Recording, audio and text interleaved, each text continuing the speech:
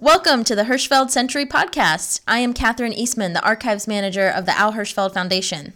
And I'm David Leopold, the Creative Director. And today we are going back to school. That's right. It's back to school season. We're going back to college. We're going to Harvard, folks. Yep. Big time. We're Ivy League.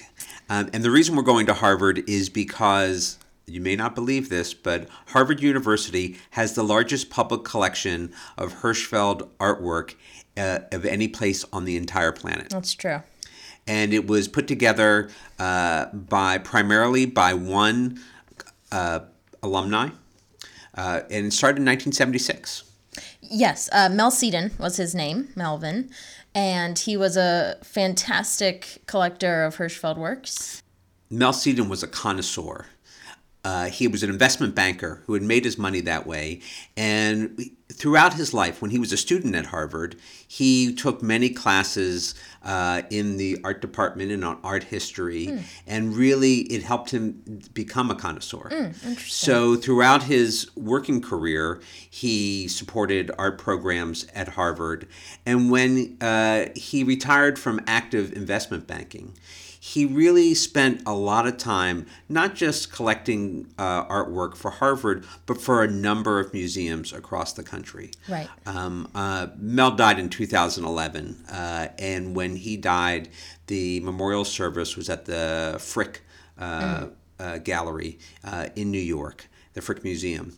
And I was astounded by how many important people there were in the art world and in institutions from around New York and around the country and even around the world. He was a very significant contributor and donor who did not put his name on things, but rather was all about the quality of the artwork. Right.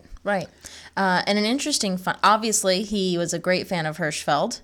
Yes, and an indeed. Interesting fact is that he was colorblind, which drew him to the black and white works of Mr. Al Hirschfeld. That's very interesting. Now, I knew him, and we never talked about that. Now, this is just according to his New York Times obituary. Well, if it's in the New York Times, obviously, can't be wrong. Yes, nobody lies in their obituary either. So he was a great fan of Hirschfeld, and so we've got a lot of drawings. How many drawings are there actually in Harvard's collection? There are over 100 drawings. Easy. And they also have prints. Yes. Yep. They have a collection of sketchbooks. Right. They have a number of pieces of ephemera. Mel was a very shrewd collector, and he combed auctions and sales and galleries all over the world looking for what he wanted. And whether this was a Fragonard or a New Yorker cartoon, because he ended up creating the largest private collection of New Yorker cartoons of anyone anywhere. Right. But how he got started at Harvard with Hirschfeld, it wasn't his idea. Interesting. It was Agnes Mongan, right? Who was an incredibly important art historian at a time when women weren't art historians. Right. And she was when she first started working at the Fogg Museum at Harvard, she was the keeper of drawings because at that time, this is in the 1940s, they did not allow women to be curators. Wow, keeper of drawings. Yeah, that's so it sounds like witchcraft, like a witch or something, like the keeper of the stones. Eventually, she did become, by the end of the 40s, they decided that women could be a curator. And in fact, she was the first curator at any major art institution in America. First woman curator. First female curator. And eventually she became the associate director and eventually the director of the Fogg Museum. And she was the first woman to head a major art museum. Wow. In And the United the States. Fogg Museum is Harvard's museum. Yes. That's the name of Harvard's museum. Yes. So it was her idea to bring Hirschfeld to Harvard. It was September 1976. Hirschfeld had just done what is arguably an incredible drawing of Richard Kiley in a revival of Man of La Mancha. Right. And I looked, I've done research at Harvard, and I found the letter that she wrote to her superior at the time saying that we need to find an alumni to acquire this drawing for us because Hirschfeld may never get better than this. Wow. This is such an incredible example of his drawings. and which I think was she was very shrewd, and she understood what she was looking at. Yes, she understood the art. She wasn't looking at the celebrity. Right. She wasn't looking at the play. She was looking at the drawing. Yep. It's the same reason why the Metropolitan Museum of Art collects Hirschfeld's drawings. Mm-hmm. They think he is one of the masters of American draftsmanship. And the subject matter is not entirely important to them. It's the drawing that's important to them. Right. So the person the alumni that they found to acquire this work for Harvard was Mel Seton. Wow. And I never asked Mel directly what happened next. Mm-hmm. But he started to want to have more Hirschfeld drawings. He saw the beauty and the draftsmanship in the drawings, and he started to collect them. And he wanted a good representative sampling of the work at Harvard in their Harvard Theater collection. And he went about to start acquiring that, some directly from Hirschfeld, but oftentimes he would find them in very unlikely places. So Mel started to acquire a wide range of works. Yes. And because of that, as I said, not only is it the largest collection, but it is the most comprehensive collection. And thinking of it now, it's almost like another Hirschfeld century, their collection. Yes. It's just everything. Just he's got something of every period, every type of genre. He's got one of everything, it seems. At least more, one of everything. Yeah, at least one of everything, and many times more than one of everything. If you look at the Hirschfeld Century book, we have collection credits in the back. You'll see a substantial number from Harvard. Quite a few. If you went to the exhibition, we also borrowed probably a half dozen works from them. If you listen to this podcast and you look at the nice little icon on your screen, the self-portrait is one of the works at Harvard. Right. We call that one colloquially the Fogg self-portrait. Because it's at the Fogg Art Museum. Yep. And I think one of the reasons I think it's such a great self-portrait is Hirschfeld, I think, was conscious of where it was going. Yes. So it was commissioned by the Fogg. Is that correct? Right. Well, it was commissioned by Mel. By Mel Seton. To go to for the the Fogg. museum. Yes. Yeah. And it went from his drawing board essentially to the Fogg. Right. And that was in 1985. And I think that was a portrait that was Hirschfeld for the last 3 decades of his life, maybe 4. Right. I mean, it was a great self-portrait. And as I said, I think he did that because he knew where it was going. Right. So let's give everybody a sampling of the Harvard collection before we get into the nitty-gritty of it. What are the big hitters here? Gosh, there are so many big hitters. This is an all-star team. It is. So one of the great heavy hitters is from a completely obscure show that never made it into New York called Put It Into Writing. Oh, yeah. Which was a review of reviews. And Hirschfeld did this wonderful drawing of a G. Clef as a chorus girl with a glass of champagne and a cigarette holder. And her body is a G. Oh, did you already say that? Yes. Your body's a G. Clef? I wasn't listening. Typical. Yeah. Well, I just thought of it now, too. That was on a lot of our merchandise for the Hirschfeld Century show. It was almost like a Harvard sponsored show. All the merchandise they could sell at the Fogg Museum. Well, we chose that because the museum was concerned about likeness rights, and they didn't want to have to worry about somebody coming and saying, you're selling our likeness. Right. We've never had a problem with that, but they said, what are great images that are not personality-based? Personality-based. Yep. Yeah. And, of course, there's a lot of great images like that, but Put It in Writing is such a wonderful piece. Yeah, it is. They have this great image of the American Ballet Theater. Yep, that was put into a print. Yeah, Very nice. Made into a print. It was also in the Hirschfeld Century show. Yep. My husband's favorite drawing, John Lithgow, and M. Butterfly. This is a model of simplicity. I don't think anybody else could draw it. It's amazing. It really is wonderful. And just as amazing, but different. Again, very simple, but terrific drawings. Ella Fitzgerald from 1993, which was also made into a print. Yep. And Orson Welles, one of his last drawing of Orson Welles. Yep. Again, a simple, seemingly almost one-line drawing that captures the whole personality and essence of Orson Welles and is a great drawing to boot. Yep. So those are just the tip of the iceberg. So let's start from the beginning now that we've kind of given everybody a taste. Okay, well, we are not going to go through every drawing because this would be a 6-hour podcast. What? I thought that's what we were doing. I printed out this whole big list.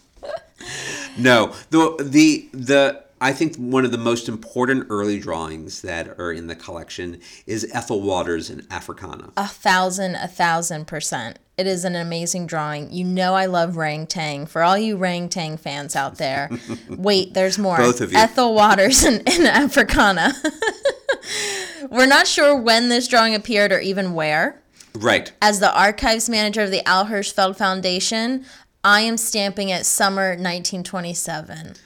But we don't know that for sure. We have always given it the general date of 1928. But in fact, Catherine does make a good case that there was a period of time in 1927 where he was doing these Cubist style drawings. Yeah. I and then think, never does it again. Right. Then just kind of abandons it. Right. Yeah. He comes out of that modern art idea. Right. And I think he is sort of giving a nudge and a wink to Cubism as much as he is to the performer and the production. Yes, definitely. But he gets past that pretty quickly. He does, because he's really focusing on the drawing. Yeah, although I love that there are some great drawings. There's not a lot of them, but Ethel Waters and Rang-Tang. Yeah. Those are two. Terrific. Jules Hatfield in the Waltz of the Dogs is another great early drawing. Yep. And Paula Truman in the Grand Street Follies. And those are much more simple. Right. Much more line-based. Much more Hirschfeld-like. Yeah, and much more flat, I think. Yes. To me, at least. Yeah. Well, the Ethel Waters also is a combination of ink and charcoal. Right. That's what those Cubist ones are, which Right. is so different. We doesn't usually do that. Exactly. Yep. He was still experimenting. Yep. This is in his first year. Remember, his first theatrical caricature is December 1926. Wow. So if it's happening in 1927, Yeah. Even if it's the summer of 1927, he hasn't even been doing this for a year. Right. And little did he know that he would have 75 more years to hone the craft. Right. And of course, those are all theater drawings because so few drawings from that period when he did movie work exist. Right. So not surprisingly, the collection is heavy on theater because it is housed at the Harvard Theater Collection. I think one of the most significant drawings that is there for theater is relatively early, although Hirschfeld had been working for more than 20 years at that time. It's the Barretts of Wimpole Street and the Glass Menagerie. It's a diptych. Right. If you've listened to this podcast before, you've heard me tell the story. If you've read the Hirschfeld Century book, you've read the story. But here is one drawing, you see the transition of the American theater. Right. And the emergence of Tennessee Williams. Right. Yeah. Which is, of course, a big part of the transition of the American theater. So that this drawing is in this collection, I think, that was Mel Seaton being very smart. Yeah. No one brought that to his attention. He understood what he was looking at. Yeah, definitely. There's also Lost in the Stars, The View from the Bridge, An Evening with B. Lilly, Amadeus, The Watch on the Rhine. Yeah, so the Watch on the Rhine is pretty interesting because the collection has the original 1941 cast drawing, which, typical of Hirschfeld, if you look at his drawings from week to week in the New York Times, he's constantly reinventing what he does. Right. It's not the same drawing all the time. This one's very different. Very different. Much more tonal. Yes. Much busier than a typical drawing. Yep. One can only assume that he was rushed in some way because, the famous expression that he had was when he was rushed, he did a complicated drawing, and when he had time, he did a simple drawing. Right. This looks like he was very rushed. Yeah. It's very complicated. And in fact, 30 years later, when he looks at the drawing for inclusion in the book he did with Brooks Atkinson called The Lively Years, he decides that it's not a drawing he wants to put into a book again, and he redraws it. Yeah. He takes the central figures in very similar poses and reduces it down to what we would consider a classic Hirschfeld line drawing. Yes, definitely. And you can, so in just in this one show, you can see the evolution of Hirschfeld's style. Yeah, yep. Skin of Our Teeth. The Skin of Our Teeth is not the one that, if you have the book Art and Recollections from 8 Decades, or if you're thinking about the New York Times cast drawing, which is this weird it's not only long, but it's not even, it's a wide horizontal as well as a long vertical. It's a big drawing. This is not that drawing. This is actually a drawing he did for the Christian Science Monitor, Right. which was one of 3 papers he was working for doing theater work in 1942. Crazy. And he would only work for the Christian Science Monitor for 1 year because in 1943, for New York newspapers, he goes exclusive with the New York Times. Right. Another great theater drawing that is in the collection is a revival of Long Day's Journey into Night from 1988. This starred Jason Robards and Colleen Dewhurst. And this drawing's featured in The Lion King, correct? Yes. The Lion King, excuse me. I might have said The Lion King.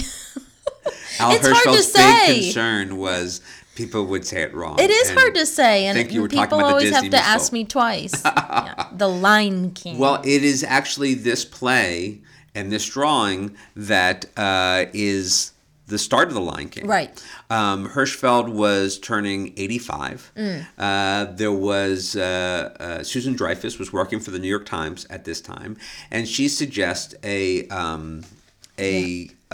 little short film to celebrate his 75th or his 85th birthday, and she follows him to a show, which happens to be the out of town tryout.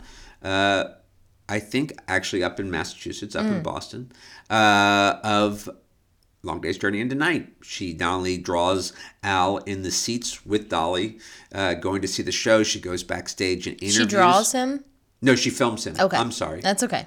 See, There's a lot of that's- drawing and filming going on. Yeah, I just wanted to make sure. Susan Dreyfuss is a filmmaker, not a. She's actually become quite a fine painter, but at this time she was exclusively a filmmaker, and it was this little 5-minute film that she makes that everyone loves. Yeah. That it soon becomes obvious that they should do a documentary, and she starts working on it Yeah. at that time. Right. And of course, it takes another 8 years to get it done, but that's the start of it. Right. And so you can see him actually drawing this on camera. And what's also amazing is that Harvard has the sketchbook for this drawing. Wow. So you can see we've sketches got the that he whole made. story for this drawing. Oh, yeah. I mean, you can see it from start to finish almost. Perhaps the most documented drawing of his whole career. Yeah. Isn't that funny? So that's pretty wonderful to have in this collection. Yeah. And they have many of the pieces that go with it. Right.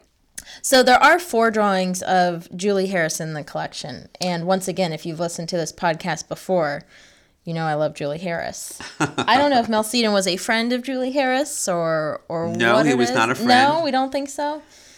I mean, that's a significant number. There are a significant number of Julie Harris drawings, to be fair. She was drawn quite a lot. Oh, at least 25 times. Yeah, which is quite a lot. But to have 4 in one collection, that seems like a lot. Maybe he was just a fan. He also realized that the shows and the drawings were pretty significant. He has one of the first drawings of Julie Harris, which is Member of the Wedding. She's a little girl. Yes, with Ethel Waters. Yeah, that's true. Look at that. Yeah, 2 Ethel see, Waters drawings. making the connections. Oh my gosh, I didn't even think of that. Another great early play of Julie Harris was I Am a Camera. Yes. What is that, 55? Yeah, I believe That's so. the year from Rebel Without, East of Eden. And of course, I Am a Camera is the Christopher Isherwood Berlin stories, which gets made into a musical maybe you've heard of called Cabaret. I haven't. They also have the drawing of Cabaret with Natasha Richardson and Alan Cumming. And that's Yeah. the one I was thinking of in my head. And I think for most audiences today, That's the cabaret that's they the think cabaret of. they think Sure, of. sure. But going back to Julie Harris, we've also got Julie Harris and Christopher Plummer together. I think they Right. were both winning awards or something that Well, year. they were these 2 old hands on Broadway. Gotcha, This is gotcha. done in the late 90s. Yeah, they So were the old hands. I mean, he's been drawing her now for 40 years, more than 40 years. Mm-hmm. And the really crazy thing about that is, so he starts drawing her in the late 40s. I think the first one is 1948. Mm-hmm. So he'd been working for 28 years at that time. Right. And he would be drawing Julie Harris up until her last drawing is in the late 90s. The last one is, I think, Lucifer's Child. Oh, that makes sense. She plays an ancient writer, Isaac Dirgerson. And so But here it is. He'd been working, even though he had drawn her for more than 40 years. There's a significant part of his career before it, and there's even career after Right. it. It's an incredibly long Right. career for both of them, except Hirschfeld's is just longer. Right. And then the one we skipped over was Skyscraper, that Julie Harris is in as well. Charles Nelson Riley is also in that. All right, let's talk just briefly about my favorite medium, television. There's not a lot of television drawings in the collection, but the one big one is what we call Me in the Set. What's the official name of it? Well, it's just Television Personalities of 1954. We call it Me in the Set. Right. It was that was the name given to the lithograph that was published of it. I don't think Hirschfeld ever was too thrilled with that title. No. Okay. Well, maybe I'll stop using it then. It's so easy though. It is. Yeah. Because there are plenty of drawings of catchy. television personalities. Yeah. But that work is really iconic in the sense that it really captures early television. Yeah. We got, of course, how can we forget? We've got What's My Line? What's My Line? We've got Groucho and Secret Word or whatever his show was. Melvin Burrow. Yeah. Norman Sheen is in that drawing. And it also has Joseph Welch. Joe McCarthy, the televised McCarthy hearings, where, essentially Welch is saying to him, at long last, sir, have you no decency? Right. Classic. So, it's a really important drawing in the history of television. Yeah, it's great. It was made into a print. Oh, we already said it was made into a print. And a print is at the Paley Center for Media as well. If you want to talk about early television, the shorthand would be this drawing. And Groucho's show was You Bet Your Life, but it had the secret word in it. Is that how it goes? Exactly. Okay. I believe the duck that came down with the secret word is in the drawing. Oh, yeah, it is. Yeah, yes. Yeah. And then the other television drawing is Fantasy Island, which was a TV Guide cover. Right. And so no collection's complete. Collection. Yeah, no collection is complete. I'll put my foot down right now. No collection's complete without a TV Guide drawing. Museums, she's throwing down the gauntlet. And then there's film drawings, and there's actually a number of film drawings, a number of United Artists film drawings. Yes, Paths of Glory with Kirk Douglas. It's a great one. The Miracle Worker, also a fantastic Anne Bancroft drawing. And Patty Duke. Yep. And then 2 West Side Story drawings. So tell us about West Side Story. So in 1960, Hirschfeld spent the summer. He took a train out west and did drawings of Elmer Gantry and Inherit the Wind. Right. He then took the train down to Austin to see Nina, but he liked to draw, and so United Artists was John Wayne was filming the Alamo down there. Yep. So he goes on to the set of the Alamo. Fun. And so that's in this one sketchbook, and we know this. The sketchbooks almost act as a travel log. Yeah. You can see where he's going, and where does he end up? Over on 10th Avenue, as Jerome Robbins is auditioning dancers for the film version of West Side Story. Yep. So there are 2 drawings of the movie, really. Right. There's one called On the Set of West Side Story, which is on 10th Avenue. Which shows Jerry Robbins and yep. Robert Wise and some of the dancers. You see a little bit of New York in the background. Right. And then the other one is the West Side Story finale. Right. Which I don't think is actually the finale. It's close to it. It's close to it, yeah. Don't think it ends that way. But that's beside the point. there's one other drawing of the film version of West Side Story, which is what is typically seen as the cast drawing of that. That's not in this collection. In fact, we don't know where that drawing is. Check your grandmother's attic. I always tell you. Please. So yeah, there's a nice United Artists collection. And a very dramatic drawing. Much the different finale? Than what you would 100%, think of a Hirschfeld drawing. It's very loud. You can almost hear it. Right. Yeah. And it's painful. Yeah. But there's Tom Jones is another United Artists film.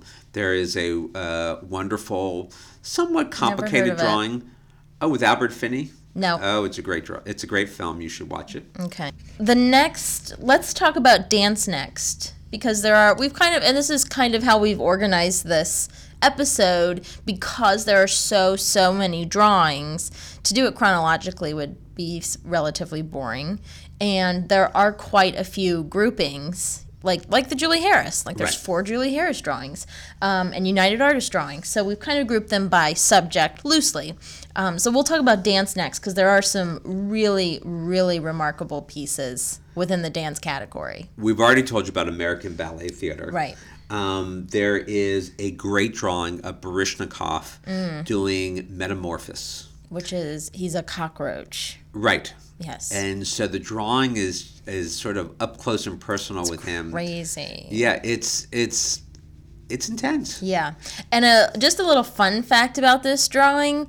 When I was cleaning up the image for it, it was a little tilted to the left, and Right. I straightened it out so it was nice and straight on the computer screen. I thought, perfect. And I always wondered, every time I would see it, it was always just a little bit crooked to the left. And it wasn't until the Hirschfeld Century show where we borrowed this piece for the exhibition. I saw it in person. The drawing is actually tilted to the left, and so now I've stopped doing that. I'll only do it on drawings which I'm really certain are supposed to be Right. straight. But this one, it's actually tilted to the left a little bit, so he's kind of like, it's almost like he's climbing, Yeah. like as a cockroach, which makes it much more creepy than just straight on. But that's just a little fun fact. Yeah, no, and he captures the spirit and the personality of the performance. Right. And of course, Baryshnikov, who we had done wonderful drawings of already, and Giselle and the Nutcracker. Yeah, that's a great one. But this is really a wonderful piece. There's a great drawing of Galina Pavlova. Oh, yeah, I love this one. In the 1983 revival of On Your Yeah, Toes. I love this drawing. It's just so elegant. Right, and this is where he's making use. Hirschfeld would always say, "Know your limitations," and so you've heard me talk about the Friday drawings, and that very limited space actually encouraged Hirschfeld to create better work. Right. Well, not better work, but really More innovative Yes. work. Yeah. He was constantly reinventing what he did. Yeah. It was never a static thing with him. And this drawing uses that space brilliantly. So it had great impact on the page, even though it was relatively small. Right. There's also that iconic image of Fred Astaire. Oh, yeah, which was later made into a limited edition Right. etching. That's a wonderful one. And as we know, Fred Astaire is the Fred Astaire of dance, and Hirschfeld is the Fred Astaire of ink. Yes. Yeah. That's one of my favorite quotes to say, Fred Astaire of dance. But there are also portraits of Martha Graham. Yep. George Balanchine. Yep. All American. David thinks it's hilarious. I put this in the dance category, but it's Ray Bolger. And to me, Ray Bolger is a dancer. Right? Well, that's how I think he saw himself. Yeah. And he's dancing in the drawing. He so. is mid-flight. Yes. Is this a musical? Mel Brooks musical. But a stage musical. Yes. Okay. So it's dance in my mind. David giggled at me. He said, "You put All American in dance?" Oh, you can see what I'm working with, folks. All right. What's next, David? Well, while we're on dance, let's talk about music. Great. There are 2 great portraits of Irving Berlin. Yes. Done in 1988, which was Both his done, centennial yeah. year. Right. One is in color. That was done for Reader's Digest. And one he did for the New York Times, Gotcha. which showed him in the 1920s. Yes. Very young. Well, they're both kind of very young. Oh, the color one, he's older. Oh, really? Okay. Yeah, he's Fair definitely enough, older. fair enough. But the one he did for the Times of Irving Berlin in the 1920s is a really terrific drawing. And sort of captures both the sort of wonderfulness and the sort of, I wouldn't say reclusiveness, but the sort of cantankerous side of Irving Berlin. But there's a great drawing of Rodgers and Hammerstein. Oh, yeah. That was done in 1993 Yeah. on the 50th anniversary of Oklahoma. That would be the definitive. That is the image of Rodgers and Hammerstein. Right.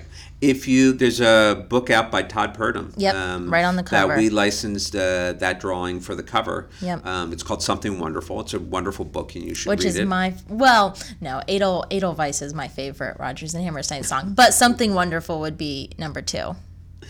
I always we all cry. have our favorites. Yes. And then one other music drawing I want to point out, because most people I don't think have seen this, is the conductor Lauren Maisel. Yeah, this one's very different. And I picked it out because it was a little different than what we're used to seeing. Well, in some ways, it was done in 2002, but in many ways, it's a throwback to his very earliest works. It's a fadeaway drawing, where Right. he has got the conductor posed against a black background, and the black shows his jacket, and so he just shows some hands, the baton, his collar, and his Yep. head, and yet we know everything about how he's moving and what he's dressed like.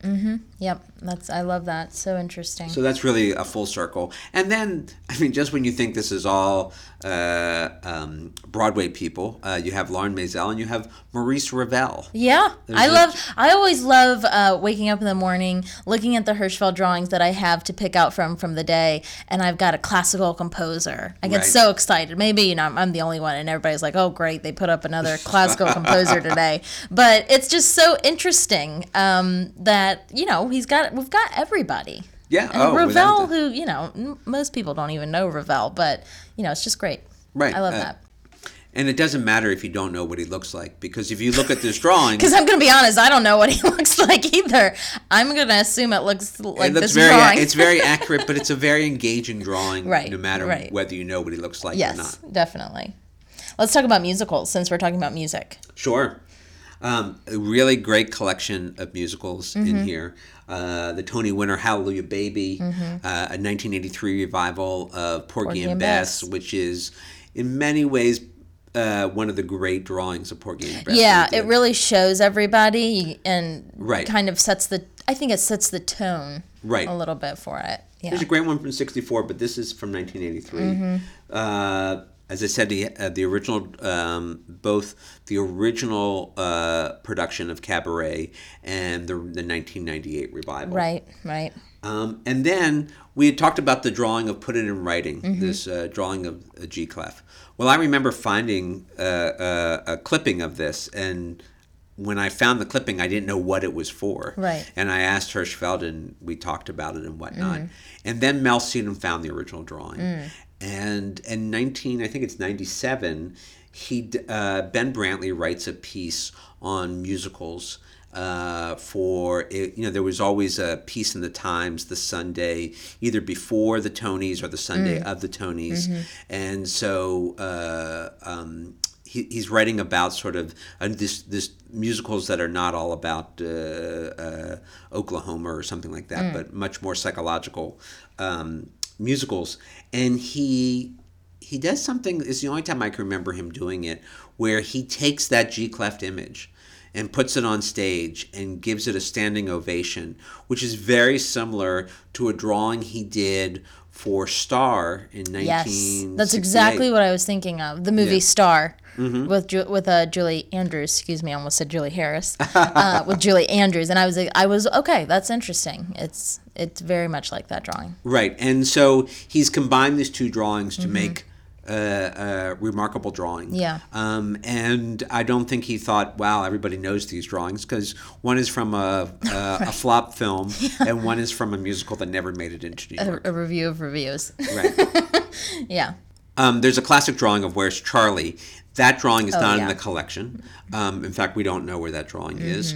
But Hirschfeld, at that time, in the 40s, would often visit rehearsals. And so in August of, I think, 1947, 1948, I forget when that drawing actually appeared, when the show opened, Hirschfeld went to a rehearsal of Where's Charlie? And we see Ray Bolger and Alan M. McCleary and George Abbott. They almost look like they're in a classroom. Yeah.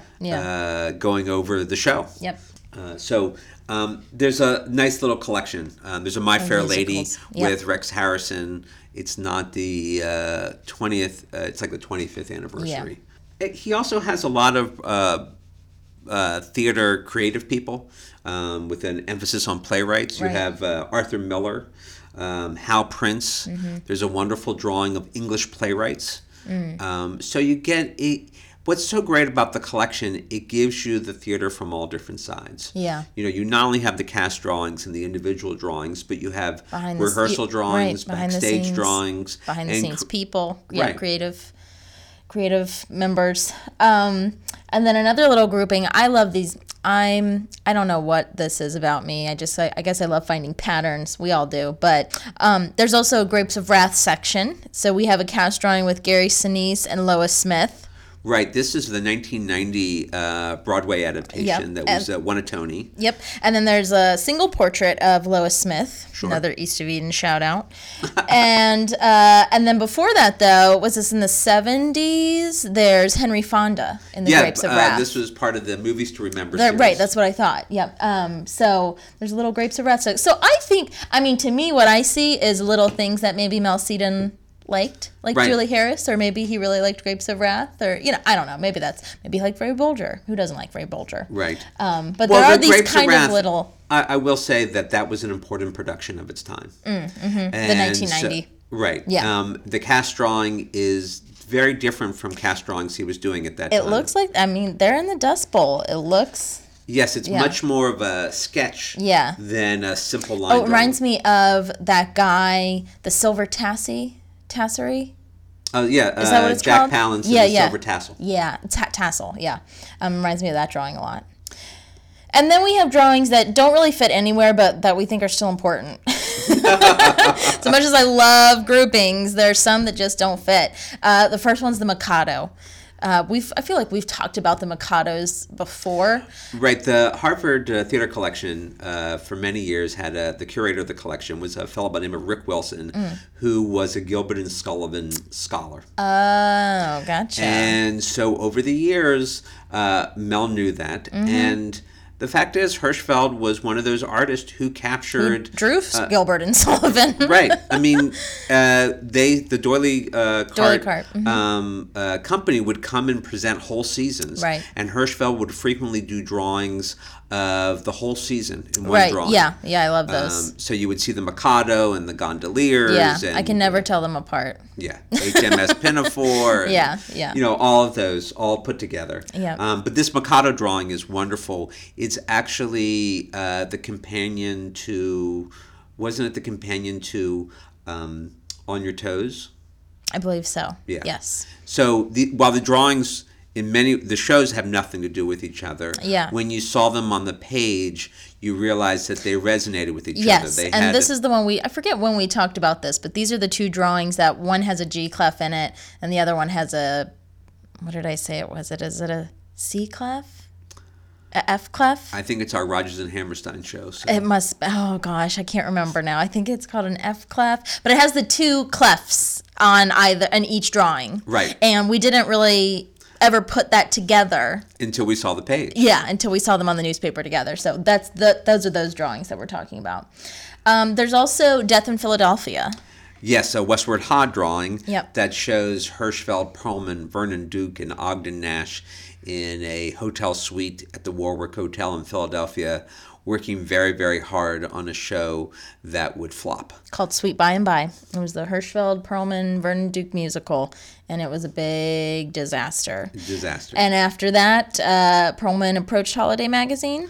No, it was in the. I'm sure I've told the story. It was in the last week of the show being in Philadelphia. It was obvious it wasn't going anywhere. Right. Perlman and Hirschfeld have lunch with Ted Patrick of Holiday Magazine. He asked them what they're doing once the show opens in New York, and they didn't have the courage to say that it's not opening in New York. So they start talking, Perlman starts talking about going sword fishing in Florida, and Hirschfeld talks about going to Hollywood to see Dolly. And somehow the talk gets on to Bali, and Hirschfeld waxes rhapsodic about Bali. And then he says, oh, you should send Sid to Tahiti because he would have a field day complaining about Tahiti.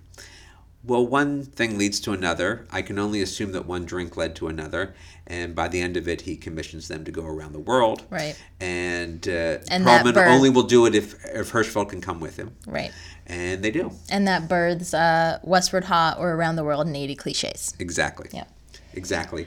So there's a couple of Perlman drawings in the collection from that series, from Listen to the Mockingbird, and some later drawings as well. And some magazine pieces. There's a wonderful color piece from Red Book, of all things. So to have a comprehensive collection of Hirschfeld, you've got to have some Perlman drawings. Yeah, and don't worry, everybody. I haven't forgotten my secret project. I just haven't gotten around to it yet. I feel that she's forgotten it. I haven't. There's also New York Opening. Is this from Manhattan and Me? No, this is from Oh. Show Business is No Business. Why did I think it was Manhattan to me? What am I thinking of? I don't Okay, know. I'm supposed to read her mind, folks. I cannot do it. Well, New York opening. This is a classic theater scene, Right. I think. This and it was later used on the poster of Noises Off. Yes, I got that one right. 1983. Yes. Okay. Broadway First Nighters is another drawing they have, which is a classic. It's got anybody who's anybody in mid 20th century theater. Right. This Opening is in, I nights. think, 1957 or 1958. yeah. It is not the drawing that is the end papers of American theater as seen by Hirschfeld, gotcha. which was the Playbill mural. Gotcha. But they're both called Broadway First Nighters. Because they are, alas, Inevitably, Broadway yeah. First Nighters. But this was another drawing that he did. Again, we don't know what publication it was for, Mm-hmm. although we do know that it was published in the Best Plays series that year. So there's always the possibility it could have been drawn for that. Yeah. There's a drawing of Harold Ross, Mm-hmm. which I'm sure was the intersection of Mel's two of That's Mel's right. collection, which was Hirschfeld and the New Yorker. Yep. He knew that he wasn't collecting any New Yorker drawings by Hirschfeld because he had been banned from the magazine. By Harold Ross. Right. Somebody recently asked, was that ban a long one or a short one? I said, no, it was only 63 years. Or 53 years. Yep. And yeah. And Peter Schickele, there's another great drawing Yeah. where he is drawn as like a bassoon or something. Or he's like, I thought he was a guitar or a violin. Yeah, or cello. It's a wind instrument. Yes. Or it's a string instrument, not It's a a string wind instrument. Yeah. I included that one because it's funny. Right. Goofy. So the collection starts with some of the earliest drawings that Hirschfeld did. Yep. And then it ends with The little, pretty much the last drawing. Yep. Which is Tommy Tune in White Ties and Tails. This was published in December 2002. And it's a remarkable drawing in the fact that it's just another great Hirschfeld drawing. Yeah. We don't typically expect the 99-year-old artist to keep on producing great work up until the end. And Hirschfeld is the exception that proves the rule. But here we are. There was no inevitable decline. He literally just stopped. Yeah. When we did the Hirschfeld Century exhibition, we left the last wall for drawings he did in the last 18 months of his career. And arguably, it's some of the best drawing that he did. Mm-hmm. So this Tommy Tune is the last published caricature of Right. Hirschfeld before he passed in January 2003. So it takes us to the very end. Right. So with that gives you a sense of the collection. Yeah. The drawings there are not... many more we did not mention. We could do 6 episodes on there are Harvard quite drawings. a bit. But the drawings are not out on display all the time. Mm-hmm. If you want to see them, you can contact the Harvard Theater Collection and ask. You have to make an arrangement to see them. Yep. They do lend them out for exhibitions. They put on exhibitions of the work. About 10, 12 years ago, there was a wonderful show at the Morgan Library drawn from their collection that would travel to the McNay Art Museum in San Antonio. There's that much of the collection that you could put on that show, and there were other shows going on of Hirschfeld's work at the time. They lent to those shows, and they all got the best work. Wow. Yeah. So this was a good one. It's a little. This one is kind of different, and you get almost everything. You Right. get something for everything. So this was fun. It was a different episode. Oh, I'm so glad you enjoyed it. I I certainly did, hope yeah. our listeners enjoyed it. I don't care. Talking about things that you can enjoy, if you want to put down the podcast and go out someplace, you should go to the Algonquin. Yes. That's up until the end of the month. Right. You can go to the Core Club Yep. on 55th and Park Avenue. It's a private club, but if you go in there and tell them you want to see the Hirschfeld exhibition, there are 17 pieces, half Yep. of them drawings, the other half prints, Yep. up at the Core Club. There is works of Hirschfeld at the New York Historical Society in their big show on the Four Freedoms. It doesn't come from our collection. It comes from a private collection. You can even see Hirschfeld, although it's just a reproduction, up at the Bennington, Vermont Art Museum, where they also have a show on the Four Freedoms. Of course, anytime you can go to the Paley Center of Media in New York or LA and see works that they did that they have from their collection. Right. If you like the podcast, please subscribe and write a review. The reviews really help other people find it, and it really does something for It helps us. Catherine's ego. So we're on Facebook, the Al Hirschfeld Foundation, Twitter and Instagram at Al Hirschfeld. Put up something every day. Yep. The podcast is alhirschfeldfoundation.org/podcasts with an S. For Seaton. S is for Seaton. That's a good one. For Mel Seaton. Our theme music is by the one and only Dick Hyman. Yep. And you can learn more about Dick at dickhyman.com. Yep. Anything else, David? Well, you can write to us. You can complain. You can send advice or give us ideas for future podcasts by writing info@alhirschfeldfoundation.org. You can go to our website at alhirschfeldfoundation.org and look up virtually any drawing that Hirschfeld has done over the 82 years of his career. Although I have to give a shout out again this week to Jay Polk, who in 1 week has shown us 6 drawings that we did not have records of. I'm going to be honest. I'm a little worried. What do you mean worried? He's going to take my job. Yeah. Jay. I got to get cracking here. Yeah. Some new stuff. Now, we really appreciate it. Jay's been doing some great research. It's amazing. And finding things that we don't know the film about. drawings are the hardest drawings to find. Yeah. Because they were everywhere, Hirschfeld didn't get clippings of them at all. The New York Times, he got the New York Times, so he cut each one out. Right. That was very helpful. When they were in the Herald Tribune, he got the Herald Tribune and he cut them out. Yeah. But he didn't get papers from all over the country, and those drawings frequently did not appear in New York newspapers. So it's been very helpful. So thanks, Jay. Yes. All right. Have a good week, and we will see you. Oh, that's your line, David. We'll see you when we do. Bye. Bye-bye.